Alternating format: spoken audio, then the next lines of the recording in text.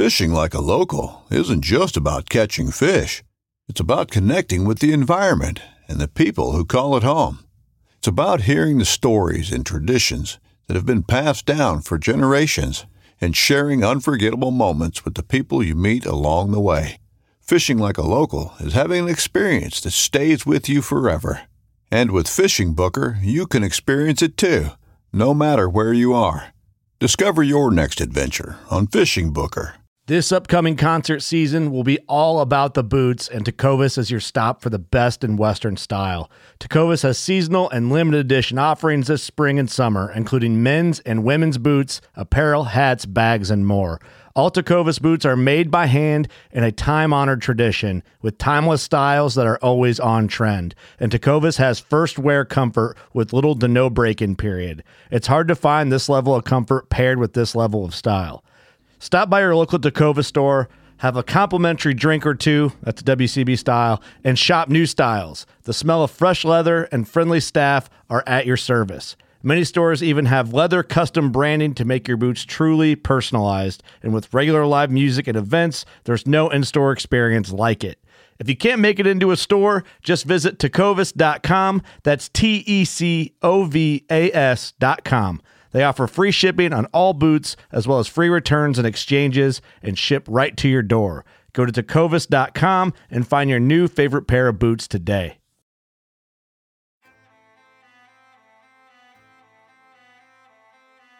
So there's a reason why I started Blood Origins. And that reason is simple. Is that I wanted to convey the truth about hunting. It brings awareness to non-hunters that it's more than just killing animals. How do I start it? Brittany. My name is... Does my hair look okay? It's fantastic. My name is Mike Axelrod. Start again. Yeah, I hated it too. Braxton, you said something in the car to me. You said that you were living on borrowed time. There's a perception around who hunters are, what we're supposed to be, and a feminist that works for a non-profit that is a hunter that has only eaten wild game for the last 20 years is likely not the thing that people think about when it comes to a hunter.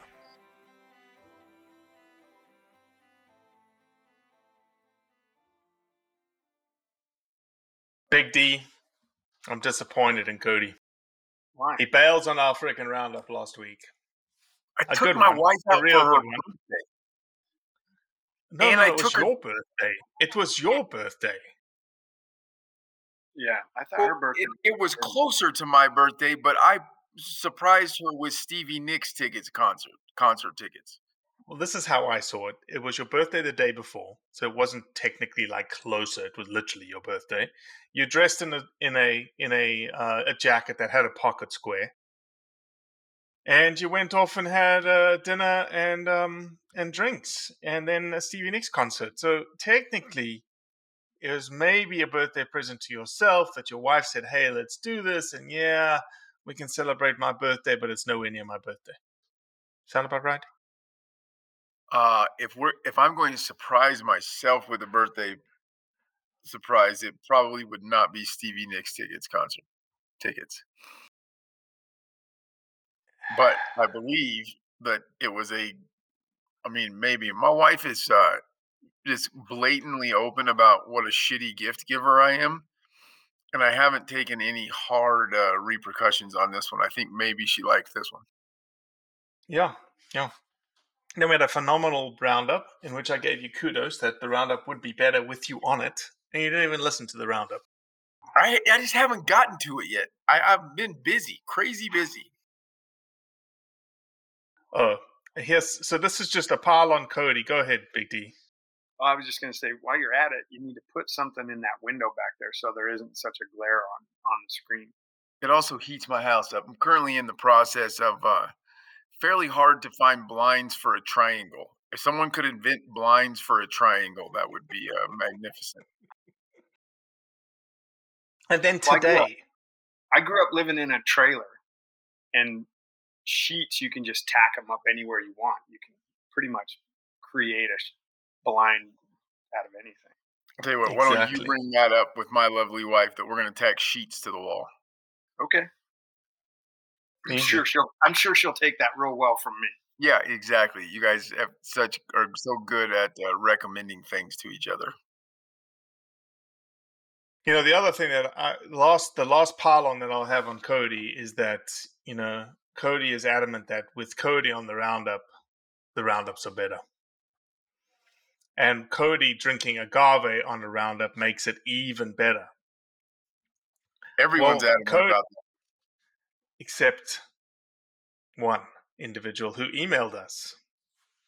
Right. And he happens to be the wildlife coordinator, the wildlife science coordinator for the state of Arizona, Jim Heffelfinger, and said, please explain to Cody that Mexican wolves and the red wolves of North Carolina are not the same thing.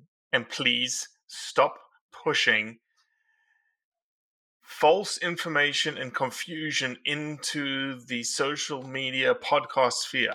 Please. I got to go back and listen to what I said. And by no means, if there was a person, like, I could probably work up the gumption to argue with you about wildlife biology. I will tell you that of the people in the sphere right now that I respect their knowledge, Heffelfinger is probably at the top of it. I have zero arguments for what he's saying. I'm not the only person ever that used the phrase Mexican red wolf, though. I'm wrong. It's wrong. It's wrong. I went and looked it up. There's a Mexican wolf and there's a red wolf. Okay. Can I quote the beginning of the email? The beginning as long of as the you put email. the LOL in there. As long as you put the LOL in there, so we know that Heffelfinger is not completely mad at us. Yeah. Holy shit, Robbie. This is how the email starts. It wasn't even like a salutation. Holy shit, Robbie.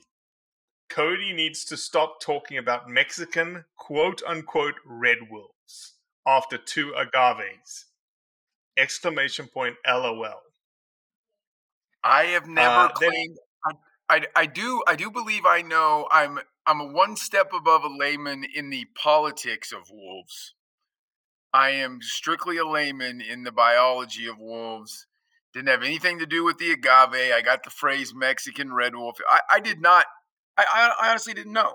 I didn't know that the North Carolina wolves and the Arizona, New Mexico, I genuinely thought they were the same species. So it's been cleared up now. I won't do it again. I can't even promise. Mexican red wolves is a phrase that rolls off the mouth pretty easy. It does. It sounds legit. Right. It's not. It's not. And if Jim Heffelfinger is going to correct me, I will take that proudly. Well, here's one thing you could correct. You can explain to Jim, because he responded when I responded back to his email. He responded back to me. And he goes, Robbie, what is quote-unquote agave anyway? ? I'm a fan of all things that come from agaves, but I don't understand what he is referring to. So you can educate him on that. Well, why don't we go ahead and educate him, because we're trying to get the sponsorship. Exactly. Still on a several month quest for Peach Street Distilleries to sponsor us here. And if you're drinking agave, you are drinking tequila, but it cannot be called tequila unless it is produced. I believe it has to be produced in the state of Sonora in Mexico. It's kind of like the Scottish have the rights to the word Scotch. You can use the exact same processes to make a whiskey as they do in Scotland, but you cannot call it legally, internationally. You can't call it Scotch unless it came from the water, I believe, on Scotch has to come from there's a specific number of glens that it has to come from. And so tequila has to come from Mexico. I'm not sure about the Sonora state. I don't need Heffelfinger researching this and correcting me on that. But if it doesn't come from Mexico, it can't be tequila. So agave is a tequila-esque drink distilled in Palisades, Colorado. All over. There's a lot of people that make agave.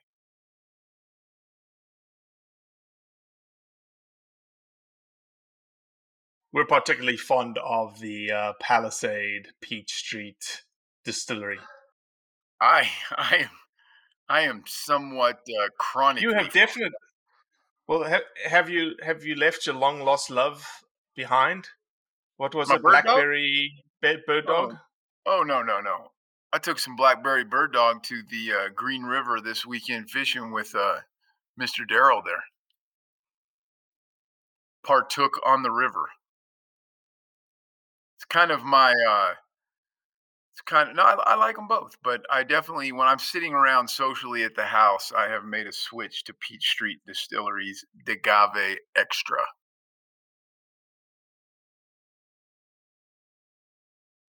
Oh, I had the fishing time of my life. Like it was, I haven't even stopped talking about it, and I'm ready to go back. I'm half tempted to schedule another trip like next month. That's how much fun I had up there in Green River. The people up there were great, but I will say there were some very peculiar people that live in Dutch John, Utah. But the fishing is top notch.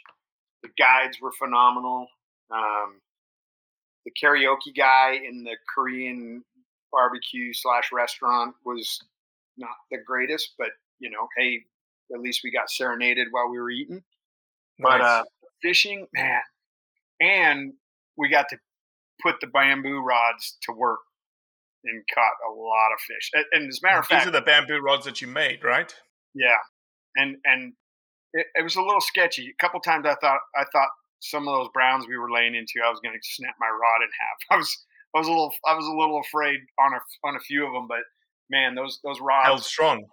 Oh, they were phenomenal and such a great time to fish. It was, we could not have had better weather. The fishing was great. There wasn't a lot of people. It was just a super great time. Probably of all the places I've been, probably the place that is the most focused on one thing. Like there's a lot of places, right? Like if you go to Stuttgart, Arkansas, it's about duck hunting, but they've got other things to do also. If you go to Dutch John, Utah, and you're not rafting or fly fishing, you're knitting. You're bringing a book because that's what there is to do there. It just so happens to be that Green River coming off the Flaming Gorge Reservoir, probably the best fishery I've ever fished. Maybe. I've fished the Yellowstone and had that same kind of where just in fish every single second that you're there, you're fishing to a particular fish. But no, it was incredible. The bamboo rods were really it was the first time I realized the total difference in the bamboo. And on a dry fly, it was really cool that something that I like, I can control it better than my relatively expensive, professional setup that I have and was store bought. I like my bamboo rod a lot. Now there was a third individual with you, Duck. I don't think we've ever spoken about Duck on this podcast. Duck is Darrell's brother. Is he still with Marsoc? Did I get that right? No, he's retired. He's retired now, and looks like bloody Jeremiah Johnson. He's got a beard on him. That beard is like solid, like square even. Like it's squaring out. Yeah, it'll give you beard envy, that's for sure. What you won't get. I was about to say, Joe, did you get a little bit of beard envy there, Cody? Because yours doesn't square out. Yours just like poofs. Yeah, I know. I get beard envy every time I'm with Duck. What you don't get with Duck is fishing envy, because you've never met a person who will put all of the time and treasure into going on a fishing trip and then give less of a shit if he ever catches a fish. Like it happens every time we go fishing with him. He doesn't catch a lot, and it's because he's taking pictures and he does no problem popping the flask at 7:30. He doesn't get like belligerent drunk, but he's just doing other things. And it never fails that like 2 or 3 days in, Darrell and I are like, we've decided we're going to help him. And he's like, I'm fine. I don't care at all. I believe that he netted 2 fish. And I think that in that same time frame added together, Daryl and I were in the 45 to 50 fish range. And so we like stop what we're doing and we start helping him. And then he just like pushes us. So he's like, I'm perfectly fine, and it's not a skill thing. It's just a lot of us talk about enjoying nature, but if I don't went those 3 days and saw that many fish and caught 2, I don't have the same level of I don't have the same attitude that he does about it. I would be mad at myself for not being able to figure it out. And man alive, he just does not. He just doesn't care at all if he catches fish. But I will say this, though. He is the only person I know that, not on just this occasion, but you watch him and we're all fishing hard and he's sneaking around in the shallows with his net trying to catch fish without his rod. And damned if he didn't scoop up a brown trout with his net without even using his rod. So, we're all out there throwing flies and, using gear, but, he's got this thing about netting them without catching them on the rod, and he does it. That's not the first time he's done it, so he's beating us in that category. Nice. He's a unique individual. That he is. Daryl's brother, by the way, is who we're talking about. Yep. Well, let's do a little bit of admin. Doesn't seem like we had any text messages come into the text line. Nope, it's been a little slow. Missing you, Tim and Dave. Fired up. Send us something. 620-860-4804. Or you can email us at info@bloodorigins.com. Yeah, and if you have a question, if you want us to talk about a specific policy action or a specific ethic or anything that's hot in the hunting industry that that we probably have an opinion on or we want to talk about, send us a text, send us an email, send us a DM through Instagram. We definitely have one of the biggest fundraisers of the year on our doorstep right now. We're doing a phenomenal job. I think the last time I looked, we're close to $48,000. It's the Arkansas Black Bear Collaring Project. We have $30,000 with the match, which means we can get to $60,000 if we raise $30,000. Okay, not a lot of money. The fact that we're close to $50,000 means that we've raised about $25,000 of grassroots funding, which is amazing. It'd be amazing to get to $60,000. I think, honestly, between the three of us and the 3 people that listen to the roundup, it's going to be tough to get the 60 to 70, just because there's no match tied to it. It's people, dropping some big checks. But to get to 60, that'll be huge. It really will fund the project beyond what we know the project needs. It's going to fund the storytelling around the project. Just a great project, man. A great project for hunters to show what they do for data and science collection for a sustainable wildlife population that we like to hunt. Yeah, here's some quick math on the Arkansas Bear Project. Okay, the top 2 teams each get to send 4 people. You can have as many people on your team as you want, but to claim, there's 2 big travel prizes. And the top 2 teams, 4 members of each, so you and 3 of your friends can go to Arkansas and help den some bears or catch and collar some bears, help with this study that we're helping fund. Okay? Might seem kind of late in the game. And I will admit that Howl for Wildlife is blowing the doors off of it. They've raised $28,000. But the second place team is at $5,700. Now, while that seems daunting, you only have to raise $28.50 to be tied with them, because and up for the next $13,000 that we raise, everything's going to be matched. I'm sorry, the next $6,500 that we raise. You could put together a team right now. Go to our website, click on prize. Raise $5,000 and you can get to second place. Yeah, you raise $3,000 because it's going to get matched. You could raise $3,000 and you would be in second place, gearing up to go to Arkansas to collar black bears. I would be all over this. Every once in a while, we run a legitimate fundraiser, and the prizes are something that I contemplate quitting my job at Blood Origins for a while to just go win the prize, and then I'll see if I can get my job back. Is that allowed? Quit for a week? Maybe. Maybe. No, that's sweet. You think you can raise $3,000?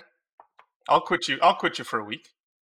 Do I think I can rate? And if I get second place, I get to go, and my team gets to go? Yeah. Why not? Why is that a conflict of interest? You just raised enough money. It's not like, where's the conflict of interest with the raising of money? You had to raise the money. Wait, I need you to put this on the record because I'm about to form a freaking team and we're about to raise $3,000 and go collar bears. Daryl and I, have we talked? Just put Duck as the captain. It seems like we're conspiring and recording it. Yeah, that's okay. I feel like this is going to come back and bite us. Yeah. Daryl and I got to collar whitetails. Oh yeah, that was awesome. Daryl's daughter is doing a study through NC State, right?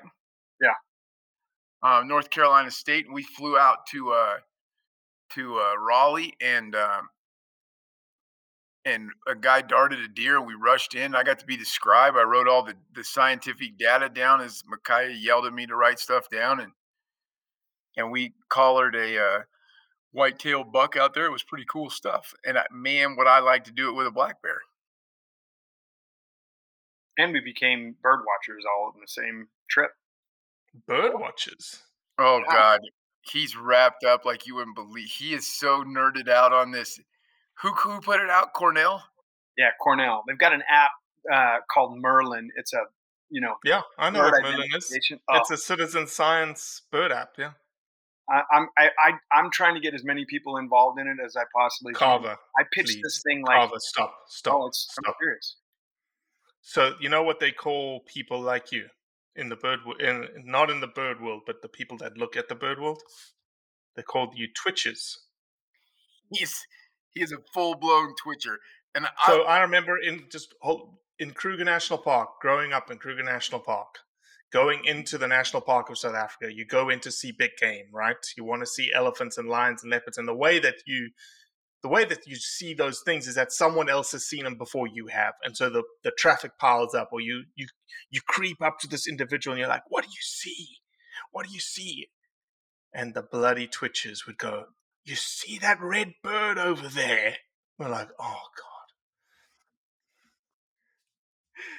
They used to have signs that the bird people would put signs in their vehicles saying, "We are looking at birds. Do not stop." That's and I will admit that I got deeply into it as well. It's fun. That app is awesome because even if you're just hearing a bird, you can make the app listen to it and it tells you what it is. And I've been able to identify all my hummingbirds that are at the house right now. But yeah, what's your number right now, Daryl? I got 35 on the books right now. Now there are people with like 900. I know. Well, I will say that, and in perfect honesty, I don't remember a single detail about any of the birds that I've identified. To me, it's just about seeing a bird and somehow trying to figure out. Checking the box. I'm just trying to help Cornell University. I'm not trying to figure out like what their sounds like. I'm not that smart, so I'm. No, but you're also interested in the number. I'm absolutely interested in the number wants to grow. Hey, I don't know if you know this or not, but Blood Origins is involved in a bird taxidermy documentary. Did you know that? I did not know that. Called Henry Springer. Henry Springer probably had one of the largest taxidermy bird collections in the world. He was a German engineer out of Alaska. He passed away with cancer. And at the time, he was fighting the U.S. Fish and Wildlife Service for permits associated with some of the birds that he had taken in the wild. Fascinating individual. And there's a museum in Texas with Brush Country Studios. It actually belongs to the Warren Wildlife Gallery that has his collection in it. It is magnificent. He built these things called dioramas of different birds and insects of different habitats all around the world. In your environment. in their little environment, he would create it, right? And it was, plastic foliage to recreate the type of foliage, but he would have like different species of birds at different elevations from Nepal, 4,000, 5,000, 6,000, 10,000 feet. That's cool. This is the kind of guy that went to Nepal to hunt a blue sheep. And the only reason he went to hunt a blue sheep was to collect all the birds. Yeah. Well, I'm not going to be doing that, I promise you. But I thought it was pretty interesting. And when you're sitting around waiting for somebody to dart a deer, there's a lot of time on your hands and a lot of birds in North Carolina. So it gave us something to do, especially because we were sitting right across the street from people who were looking at us, and we're standing around with binos. So it looked a little bit peculiar. But we use that app to call birds in. Oh, yeah. Like just holding the phone up, and you can hit the call sounds of the specific bird that's supposed to be in your region. And no shit, it worked. They came over and landed right by us, so we could take pictures of them. Wow, that's the Merlin app. Yeah, we called in a tufted titmouse, brought him right into the branch right above us, and we got a visual identification and logged that sucker in. How many people can say they've called in a tufted titmouse? Not very many. Not very many. And let's remind people who Daryl Carver is. Daryl Carver is a retired sergeant major of the Marine Corps that is now calling in tufted titmice birds as a hobby. He's good at it too. He just pushes that button on his phone and boom, they start coming like crazy. Oh boy. All right, so Black Bear fundraiser, get in on it, make a team. It's not too late. You can get the second prize. We do have prizes for third place, fourth place, fifth place. There's a bunch of Canis gift cards. There's a bunch of coffee available. Just get involved. Let's get to the $60,000. It's a great project. It's a great project for hunters. It's a great project for our hunting community. Anything else, gentlemen? Not administratively, I don't think so. We still have a shop. You can buy some swag. We don't really focus on our shop at all. We certainly should, but we don't. But there's a bunch of T-shirts and a hoodie and a long sleeve shirt that you can buy. Daryl Carver is actually wearing one of our shirts right now, even though this is an audio. I just visual. Got another shipment from you guys. Nice. Yeah, you were the one who bought the white shirt with the black helix. I did. How's it look? And I got the long sleeve black with the white helix. Yeah, how's the long sleeve? Well, I live in Vegas. It's not really great right now, but oh, that's right. Did you wash them when they came in? Yeah, absolutely. You know, have you been listening? Like we had like a huge controversy. You created an entire text message controversy with our listeners, and one guy's like, "Well, that's dumb unless it's underwear." He's like, "I do underwear, but I don't watch anything else." One guy's like, "I'm right there with you, Daryl. I watch everything." We got a lot of text controversy over the whether or not you wash your clothes before you wear them the first time when they come in the mail. Do we have another country-specific shirt coming soon, Robbie? We should. I should make one. What should we do? How about we make some hats? Why don't you take on the role of finding a hat provider? I've already found a hat provider. I've got the contact info. You're wearing one of the hats right now. I know. Here's our issue. Let's just discuss this publicly, so that the listeners might know the answer for us. What do you think? Oh yeah. We have a lot. If you were to pick a number, Blood Origins listeners, Blood Origins people that listen to our message, whether it's on this podcast or social media or YouTube, is about 67-68% US. So it's about 32-33%, 33-34% international. We're trying to find a hat provider. We would like to have a single hat provider that can take care of us internationally as well. There's got to be one. Or, and and drop ship it out. Well, right? in the Make meantime, the hat, drop ship it out. in the meantime, let's not have any hats for the next 2 years until we figure out the solution to this. I've got one. I've got two. I've got 2 Blood Origins hats. We will figure it out. We need to figure it out. But yes, we've got some good shirts. We've got a UK shirt up there, and we'll figure something out. I don't know. I'll figure out a country. Canada, probably. Canada's next. Excellent. Canada it is. Done deal. Done deal. So we have a couple of articles this month. Since you didn't listen to the podcast last week, you put an article on there that we've already covered. Do you want to rehash that, Cody, or do you just wanted to pass on? Daryl says, nope, we're not doing it. Thank you, Daryl. Appreciate the head nod. Cody, appreciate you listening to the work that we put out there. So why don't we just move on to the Everybody's topic? agreeing this time. This is great. Normally there's a lot of controversy and a little bit of arguing back and forth. All right, carrying on. Not much happening in the news right now. I do know that tomorrow, well, this would have been tomorrow whilst we're recording it. So last week, the Daily Mail in the UK is going to be producing a series of commentaries around trophy hunting. And it's interesting. The UK has some varying topics, topics isn't the word, varying opinions on trophy hunting. Naturally, for the most part, they are against it. But there was a comment written in the Times on May the 18th, on Wednesday, and I want to read this to you because this whole idea of trophy hunting, even American hunters, there's people that are against trophy hunting. But this guy wrote, trophy case, I've changed my mind about quote-unquote trophy hunting. A bill is coming before Parliament to ban trophy imports on a huge range of species, and as I don't hunt, wouldn't and faintly disapprove, I vaguely wish the measure well.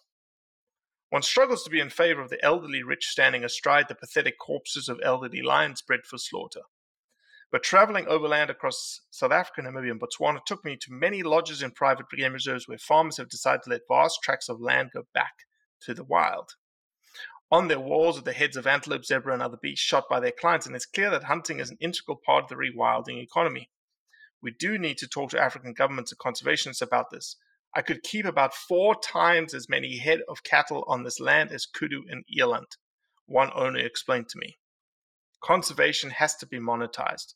I so want this beautiful lodge and park where giraffe and zebra numbers are increasing to stay in business. If quote-unquote trophies are the price of that, so be it. Well said.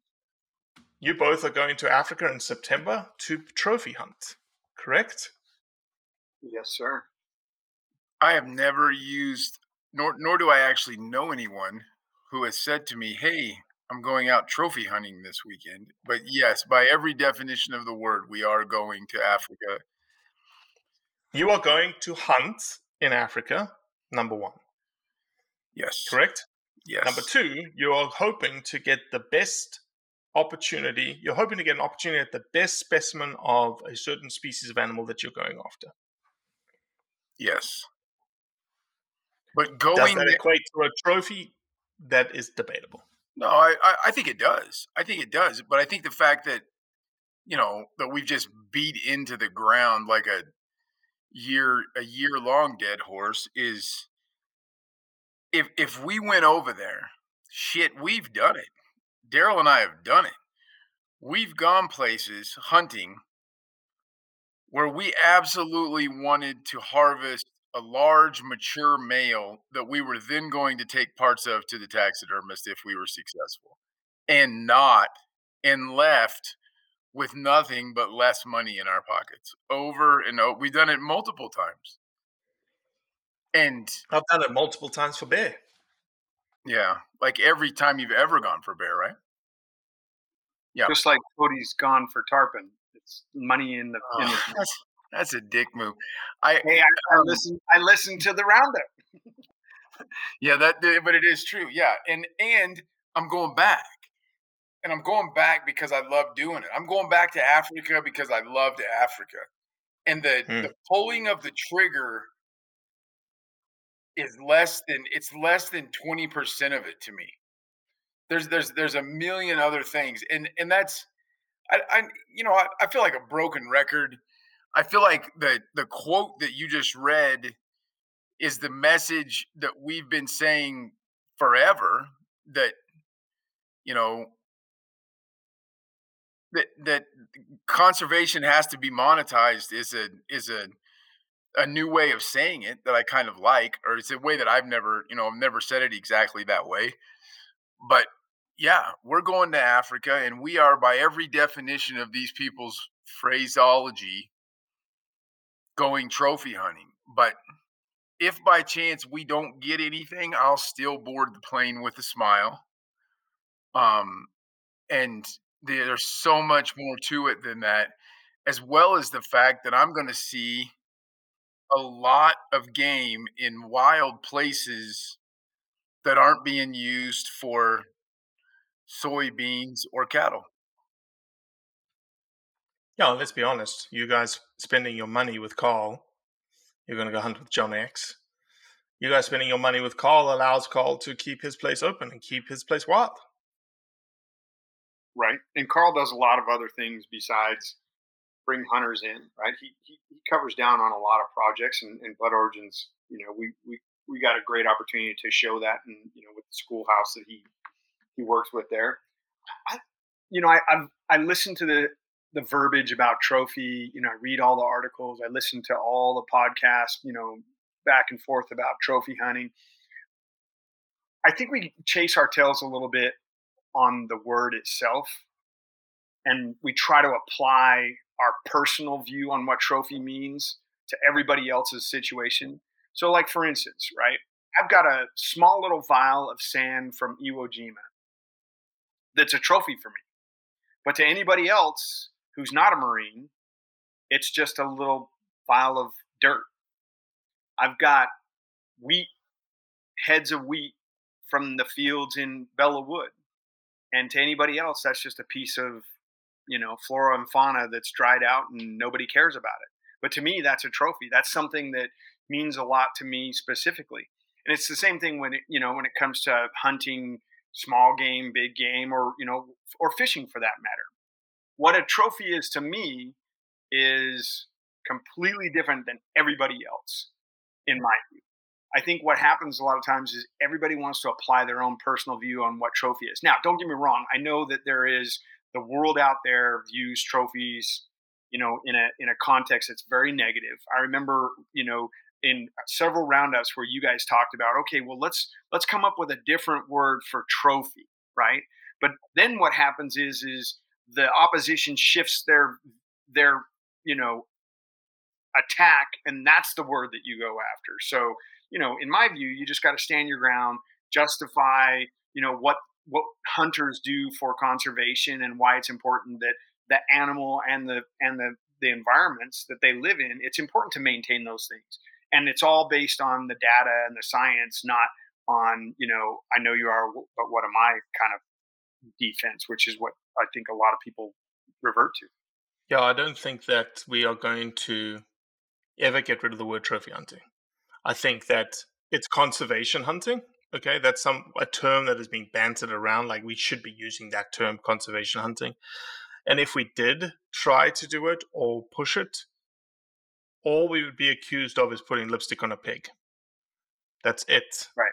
So why would we ever just, instead of what you just articulated, is come up with a narrative, come up with a rhetoric that you stick by, that is, this is what trophy hunting is.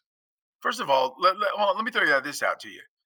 And Robbie, I'll be interested to hear your answer from the people that you know internationally. Do you guys know anyone that have you ever heard any hunter that you hunt with refer to themselves as trophy hunter? Like, the word is a word that the antis use. Mm-hmm. No, nobody would say that. Nobody, you're right. Nobody goes and says we're going trophy hunting. Now, they used, they'll use terminology that is sort of indicative of it, which is, I'm going there and I want to shoot X. I'm not going to, for instance, someone who's going to go leopard hunting, and the age-based quota for that leopard hunt is 6 years and above. That individual going hunting says, no, I want to shoot an 8-year-old leopard, because to me that's a more wily individual to take, but it's also a more sustainable individual to take. But he's not talking about it from a trophy perspective. He's talking about it from a sustainability perspective. Someone else could say, just like we've had the controversy around the elephants, I'm interested in shooting an 80-plus pounder, 90-plus pounder, 100-plus pounder. So you're valuing a certain characteristic of that animal when you go into hunt it. You're not calling yourself a trophy hunter, but that's the equivalent. Don't you think there's a giant percentage, and not all? But I want to be the first to admit that I think there's some serious assholes in this game that do what we do as well, right? So some of these people are. But don't you think that saying I want to shoot a 90-pounder, if I said to my guide on an elephant hunt, I only want to shoot a 90-pounder, it would not be because I would feel like a bitch taking a 60-pounder back.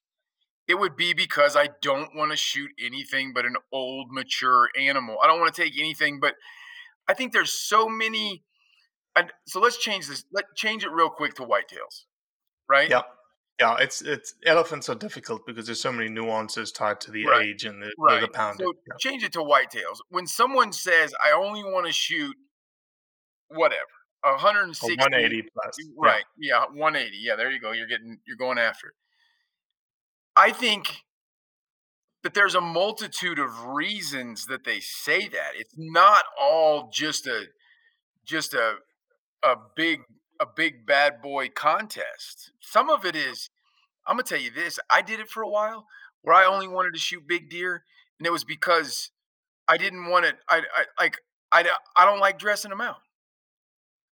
Right? Like literally, it wasn't some ego thing, but for the longest time before I started really enjoying eating it, I only wanted to shoot big deer because I didn't enjoy dressing. I didn't want to dress out a deer.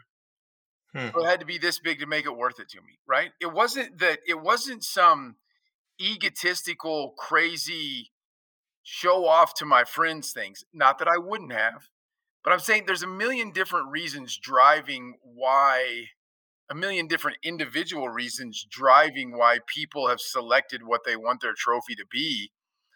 And that whole concept, the whole concept of trophy hunting is rooted in conservation. When you go back to the beginning, no, it's not really. Well, it could be. Yes, you're right. Today's regulations, not 200 years ago, sitting around the campfire bragging about the bigger rack, but today's regulations, today's motivations are all rooted with the Boone and Crockett Club encouraging the harvesting of mature males. That's where that derived from. Yeah, for the perpetuation of the species. Yeah, 200 years ago, it had nothing to do with actually rack. It was just probably the most meat that got brought back. Well, yeah, absolutely. I think there was a time when folks were excited to shoot a great big deer, and that was not rooted in someone saying, hey, it's better for the entire population if we only take mature males, because it is. And so I feel like we talk in circles, and sometimes I feel like our listeners are going to be like, yeah, we've covered this, guys, but I don't understand. It goes back to me not getting why more people don't see that there would be way less wild country in Africa if it wasn't for hunting. There would be way less wild country in the United States if it wasn't for hunting. And that's what we really want, is more wild country for the wildlife to thrive on. Well said. Well said. Well, let's talk about wild country with wild animals thriving on it. Yellowstone National Park is a thriving wolf population that has seen some removal through hunting in the states around it, Montana specifically. an article that was featured in YOFile.com, Yellowstone, wolf hunt altered behavior, damaged research. So I know what I'm going to focus on in this article, which is the whole idea of damaging research. But Daryl, why don't you want to take the lead on this, or you want to hand it over to Cody? Or Well, I don't think I'm qualified to start this conversation out. But I will say this: anytime I'm reading an article that has the rhetoric of anti-hunting, it's usually filled with really colorful words, right? That's like one of those things that whenever I'm reading articles like that, they try to pull those Harlequin romance novel words out to make hunting and all things hunting to be, extremely negative, and they use big words for that. And this article is wrought with them. I think my one thing I want to bring out to maybe that might bring up a little bit of a discussion on this is the gentleman that is kind of the centerpiece behind the information on this, Smith. Doug Smith, Yellowstone senior wildlife biologist. Right. So Doug Smith, and I might be speaking, but Doug Smith has been at Yellowstone working with the wolves for a very, very long time. Mm-hmm. And I don't think that that's a bad thing. But what I think happens a lot of times is we become very passionate and emotional about things when we work with them for too long, that we get blinded of the bigger picture. And I think some of the information and the statements that this gentleman makes in this article, to me, I feel like instead of applying common sense, science, and data, he's applying a very emotional piece to it because he's tied to it for so long. Mm-hmm. And that's kind of one of the things that I pulled out of this article. Mm-hmm. I think that the Mexican red wolves in Yellowstone. Oh, God. I'm just kidding, Heffelfinger. If you listen to this, I know not only is there no such thing as Mexican red wolves, that neither Mexican or red wolves are what's in Yellowstone. I think this article is a pile of conjecture. It even kind of admits it. I'll give Doug Smith credit that the things that he says about the change in reproductive patterns are just a theory. Like Doug at least says, we don't really know this for sure. It's just a theory. Yeah. Also pull this up. And just as a side, it's very intriguing that, we've talked a lot about coyote behavior, right? And you've heard me say they have evolved an adaptation to persecution. You've heard me say that. Here, Smith is saying exactly the same thing, that they're seeing more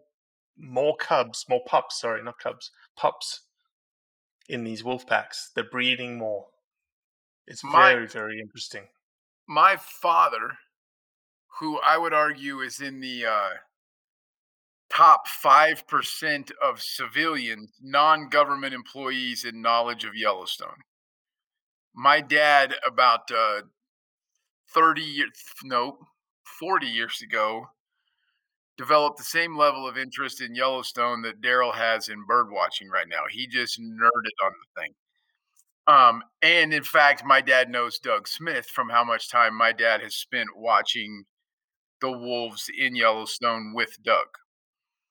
And I too agree with Daryl that there's some emotions involved.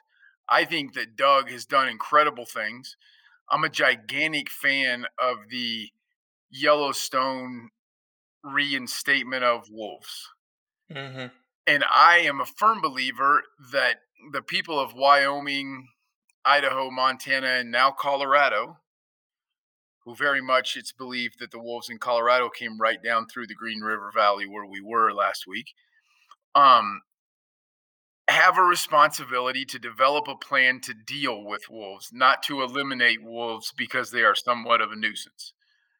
And I think that the people of Montana did that. And there's the thing that bothers me the most about this is the reference to them as Yellowstone wolves. They're wolves that happen to live in the park. No one is accusing anyone. I almost said no one killed a wolf in Yellowstone. I don't know that, but no one's accusing a person of killing a wolf in the park. And once those wolves leave the park,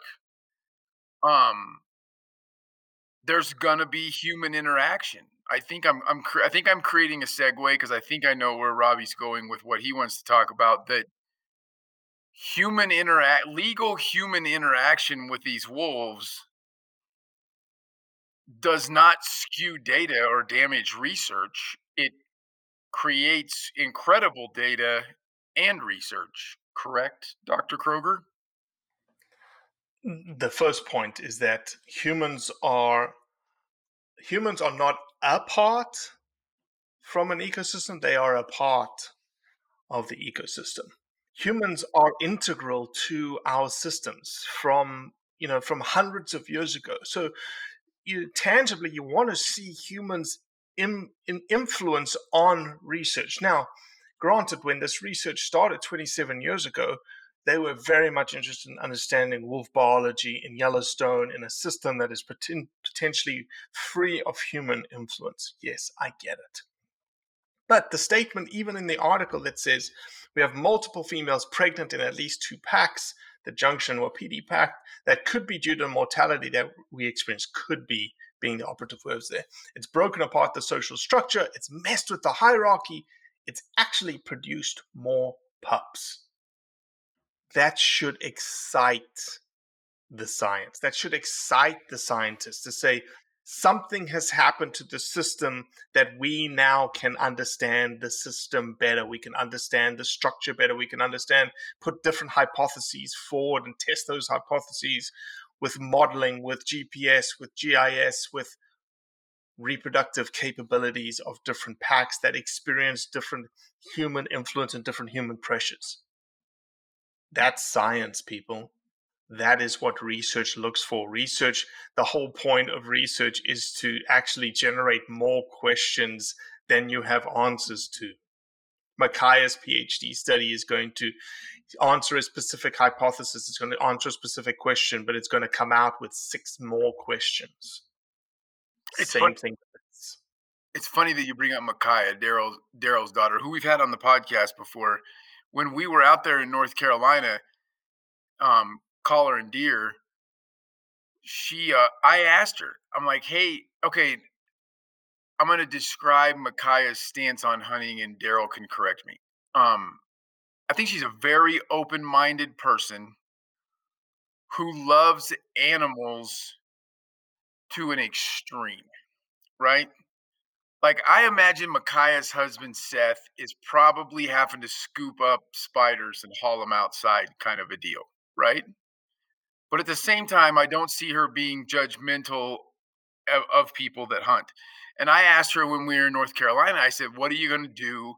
What's your thoughts on somebody legally hunting one of your collared deer? And, she just was straight up about it. She said, that's the data we need. We need to know what the legal influence of human beings is going to be on these deer. That's the data that we're after. And, it was a cool response from somebody who, again, I wouldn't call Kaya an anti-hunter, but she is not a big fan of animals being harvested, hurt in any way. Fair statement, Daryl? Yeah, I would say you're probably spot on 9 out of 10 of those points. Here's a little bit of info on that, right? Robbie, you and I had that conversation when she had that first mortality of one of the deer, right? And she was kind of upset about it. She, a little bit skewed because it was early on in her study. Mm-hmm. And you told me, you were like, look, you got to tell her, like, this is the information that you need to have, right? Because she's trying to study that urban and rural divide where white-tailed deer kind of intersect, right? And that really put her mind at ease when it came to the mortality of a lot of these deer. So that was important, right? The information you gave me, because I passed that along to her. Like, that's the data that you need to understand. You know, when one of your deer passes for whatever reason, being hit by a car or taken by a hunter or whatever the situation is, that's the data that you need for your study. But I will say that here's the key or an interesting thing with Micaiah. She is not an anti-hunter, but her entire life, she was not a fan of hunting, even though I did it the entire time that, you know, she was growing up. And it was, like Cody said, it was because she cares about animals probably more than humans, I think, at times. But here's the key. I've watched this transition in who she is and how she handles this whole process, from her bachelor's degree to now her doctorate. Because, Cody, you're absolutely right. Right up until she started this doctorate where she's working in the field all the time, and she's sitting in a tree stand trying to dart deer and running around in the dark trying to find these animals to make sure that, you know, nothing happens to them after they're darted. She would have very much had Seth grab that spider and take it outside. Now she's completely capable of doing it all on her own, and it was crazy to see this transition, because my daughter has never been comfortable out in the woods and has never been comfortable around spiders or all the different things that go on out there. But because she's so passionate about, you know, this process, she's completely changed her mentality, and she's kind of a different person, and it's kind of cool to watch. But you can see already, though, if you just took this 2 steps, like Micaiah's research, take that and say Micaiah decides to name all of her animals and give them names. That's Steve, that's Bruce, that's Sheila, whatever, right? The same thing with lions. People get into lion research and they name these lions. The whole Cecil the lion issue, right? Cecil the lion had a collar on him. And it was the idea that this animal got taken and it was such a bad thing shouldn't have ever been in question, because that's the point. That's the point of science, especially collaring data. Because collaring data is specifically for mortality. It's specifically if you're going to recapture that animal, like the Arkansas Black Bear Project that's looking at fecundity, it's looking at reproductive biology. That's the point of collaring. And obviously home range and territories and whatnot. But mortality and the cause of mortality is one of the key things tied to collaring studies. And unfortunately, the anthropomorphizing of the animal itself and its life and where it goes and how it interacts sort of supersedes the whole point of the research. I think that was interesting about this article too, though. If you read it, they do a lot of, you know, the author really brings out the numbers. They bring out these specific, you know, alpha males and alpha females. Like, he wants the reader to, you know, feel that he knows this animal to make it more emotional and make the impact that much, I think, make the impact that much harder for it. So you're absolutely right. You might as well name each one of those wolves Bruce and Sheila and, you know, whatnot. Yeah, the alpha female of the 8 Mile pack, after she was killed, the rest of the pack went places they haven't been in 10 years. That's the kind of information you want. It'll be very interesting. I'll tell you this. It'll be very interesting. You know, in this article, people look it up. When you look at this article, what I think one of the best graphics in this article is they lay over Yellowstone the geographic territories of the various packs of these wolves. And you can see how certain wolf packs actually span their home range out of the Yellowstone. I would be fascinated to see what these boundaries look like in a year or two, to see, because just like bison or just like anything that is hunted, they're going to adapt. Especially a wolf, I think, would adapt. And I think these home ranges are going to shift. Just my hypothesis. No, I think the hypothesis is spot on. And that shift, I'm not trying to say that those hunters were out there with scientific data in mind, but that human influence has to be recorded as part of the data that's being recorded. And if it's not there, then it's the realest data there is. Realist, most real. It's the agave talking. Yeah. I got 3. My wife over here shook her head. She's like, "Nope, don't say realist again." The most real data there is you have to include all the factors. And like you said, once they leave the park, not only that, inside the park. I mean, there's so many people inside that park. I'm about to jump firmly behind Steve Rinella from Meat Eater. Has this plan where he wants to turn Yellowstone into a wilderness area instead of a national park. And I'm firmly behind it. I think all the roads should go away. No motorized traffic in Yellowstone. We'll have to leave that one for another day, my man, because it's getting close to that hour mark. You know how I get a little antsy on that hour mark. I know, 2 minutes. We're not going to wrap that conversation up in 2 minutes for sure. It's interesting because I just read a paper about this whole idea of, and maybe it's only Africa specific, but I think it has some sort of it is germane to some places in the US, that this idea of protectionist wilderness areas that excludes people really doesn't have the capability of sustaining itself, because you've removed the human interaction and desire for that area to exist. Yeah, but we're going to go over an hour because that's different than just removing the roads. I'm not saying removing human influence, period. I'm saying not making... No. This article specifically was to Africa, right? Which was like communities, like taking communities out of areas and making them settle on outside of the area. It's not saying you're not allowed in there anymore. Same thing as your situation. That's why I was referring to it. Roads in the Yellowstone context is essentially those communities. Like you can't be there anymore. You can't like seat yourself, but you can walk in if you'd like, but you just can't, there's no big fingerprint on the landscape any longer. Yeah, but I understand your point, but Yellowstone has become a zoo in July. I mean, it's the San Diego Zoo without fences is all it is. And I think that, I don't know. I don't have the answer. It would be interesting to have a conversation about it sometime. Well, I'll tell you a funny anecdote to wrap things up. The concept of actually being able to step out of your vehicle in a national park in America is like mind-blowing.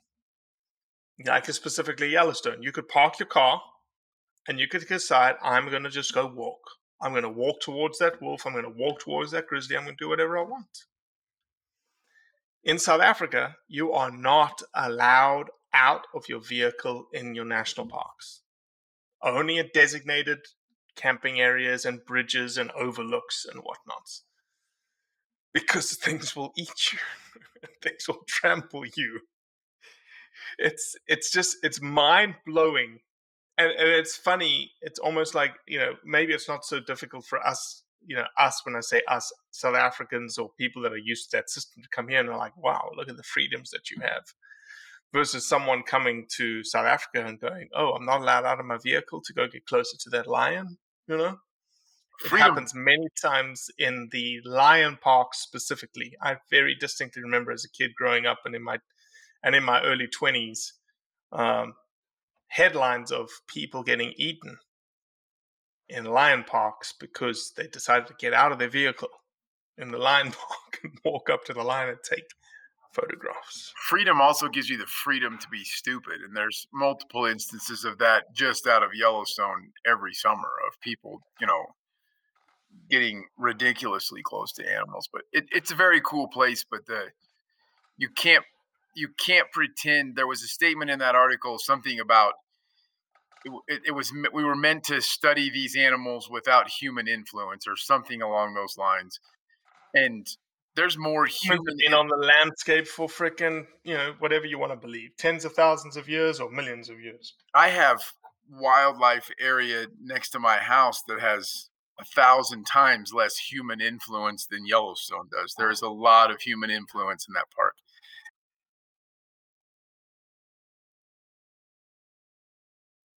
So, are you just saying no more agave, right? No, I'm asking the extra humans here in the house right now to keep it down a little bit. Well, as always, Carver, you bring a different level out in the podcast. I thoroughly enjoy having you on every single time.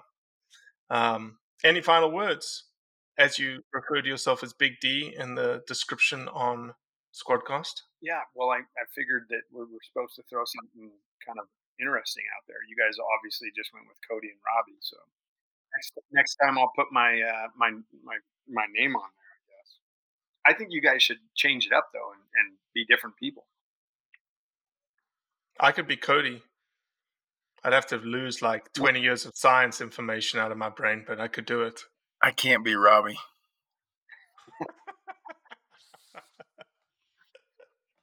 No, it's always a pleasure. Always a pleasure, my man. Thanks, Cody, brother. final word? No, yeah. Please go check out the Arkansas Bear Project. It's a cool thing. We really only need to raise $6,500 more. If you don't want to form a team, go in there and support one of the underdog teams and help them jump up, or support Howl for Wildlife and extend their lead, because they're at 28,000 and second place is 5,500 right now. So please go check it out. We really only need to raise 6,500-ish more. And the match will kick us to the 60,000 number that we were hoping to give to the state of Arkansas for this bear project. It's a good thing that's going to not only lead to a better understanding of bear biology, but possibly even some more hunting opportunities for bears in the state of Arkansas. Indeed, indeed. Thank you, gentlemen. Well, that's it for today. I appreciate you listening, as always. Leave a review, share it with your friends, and most importantly, do what's right to convey the truth around hunting.